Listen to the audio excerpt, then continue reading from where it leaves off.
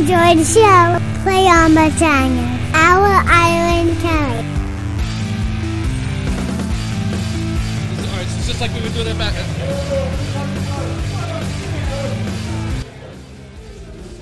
And we're good. I'm sitting here with David Wascavage, director and actor, and my name is Kelly from Perjangers and Wall Hangers. We go live almost every day, and tune in for our podcast for any pop culture news. And hi, David. How are you today? Hey, Kelly. Thanks for having me here. I'm doing great. Good. I noticed that you have a few movies. I saw one, a title, what was it? Suburban Sasquatch. I'm sorry to hear that. I'm sorry to hear you saw it. I really want to know where you got the inspiration for that. I love it. All right, so I'm really old school, and I got to say in the 70s, when I was a kid, the thought of Bigfoot scared the bejesus out of me. Like, I was just frightened that there was this mysterious thing in the woods that would disappear, wreck someone's cabin. It frightened me. And even to my young age, I thought, man, like, teens, I'm like, man, that thing's frightening. And I thought to myself, if I ever get to making movies or writing, that's going to be on my list. And it happened to be our second film that we put out from Troubling Films. So I was always inspired by the idea, and I thought I didn't want to do something that everybody else did. And I thought, what if Sasquatch was like in your neighborhood? Because I could film in neighborhoods, and the name just rolled off the top. That is awesome. I, similarly, was always scared of Sasquatch growing up. I grew up in a part of Jersey that was very rural, my grandparents owned a farm, and I would hear things all the time. Yeah. Coming from like a hunting background, I was scared to go out there sometimes, especially as a kid with my grandma. Oh, yeah, it's dark or dusky, and you hear a sound, you don't know what's going on. What is it? It's frightening. Exactly. So, tell me more about yourself, more about your movies. Thanks.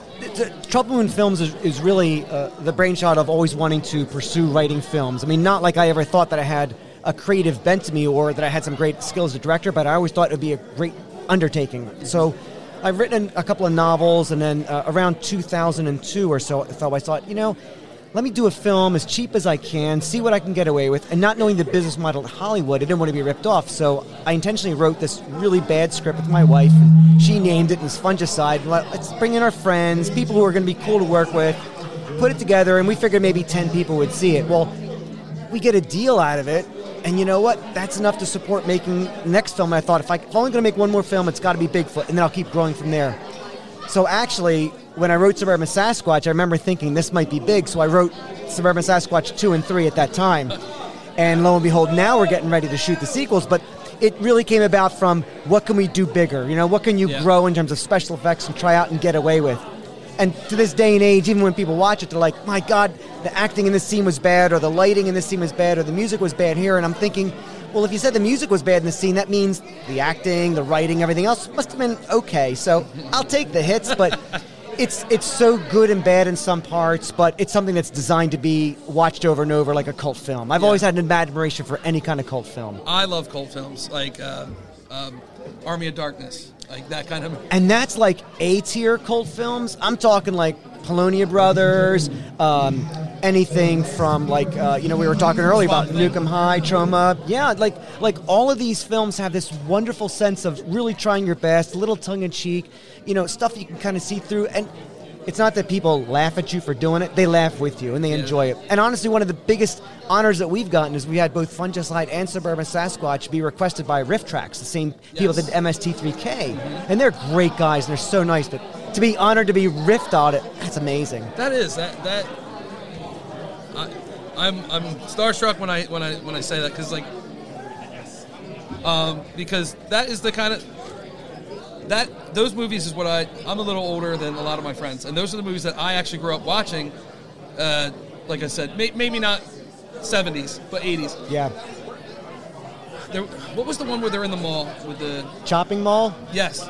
Yeah. That was a good one.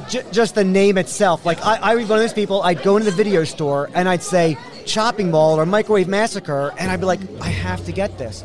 Like, I truly am, at heart, someone who loves, like, directing from, like, Lucas, really paints a picture well, Spielberg, great emotive force. I mean, I'm not going to reach that skill, but I love the other people who try so hard. Fulci from the 70s, like, you could look at those effects and say, oh, that shot lasted too long and I want something quicker, but there's such an admiration and love and passion behind those, and that's what we really strive for. No one sits back and doesn't try with these things. Everybody tries, but we also realize when we don't make it work, it's something we can enjoy as well. Yeah. Just like wrestling today. How you liking the show so far today? This is so much fun. What a great way to escape your everyday life, enjoy people having a great time. They are going all at it, and my hat's off to them. They're in there, they're throwing themselves around, risking injury. Phenomenal. But I got to tell you, some of those guys are just mean. Yeah. My goodness. And that one lady's straight out of like 80s punk post-nuclear apocalypse world, man. I don't want to be in a dark alley near Another her. topic that I love is that post-punk. Post-apocalypse, end of the world scenario. I know, I love that stuff. That stuff, the music, everything about it. What else? Do you have anything you want to promote while we're here? Look, go to TroubleMoonFilms.com. We occasionally try to bring in interviews where we've been interviewed and try and let people know about it. We don't really try and promote our items, so it's not about that. It's just about the passion of enjoying the films. We respond to requests. If we can do volunteering work for people, we try and do that. We try to donate what we can. We've given to charity many times before, and we always love to encourage people if they want to try out for acting to please join us. Send us an email. Well, it looks like they're ready to start here. Looks like we got to wrap it up. I appreciate you coming out and doing an interview with us. We're going to love it. And check us out, too. Everyone, check him out. Check us out. Perjangers at wallhangers.com. And, let's enjoy the rest of the show. Fabulous. Thanks so much, man. Have a great one.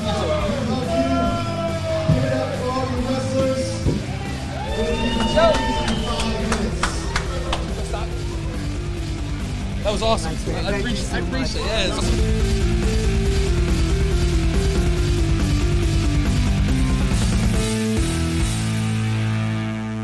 Play on my Bajangers. That was a good segue. Our Island Kelly. Fun!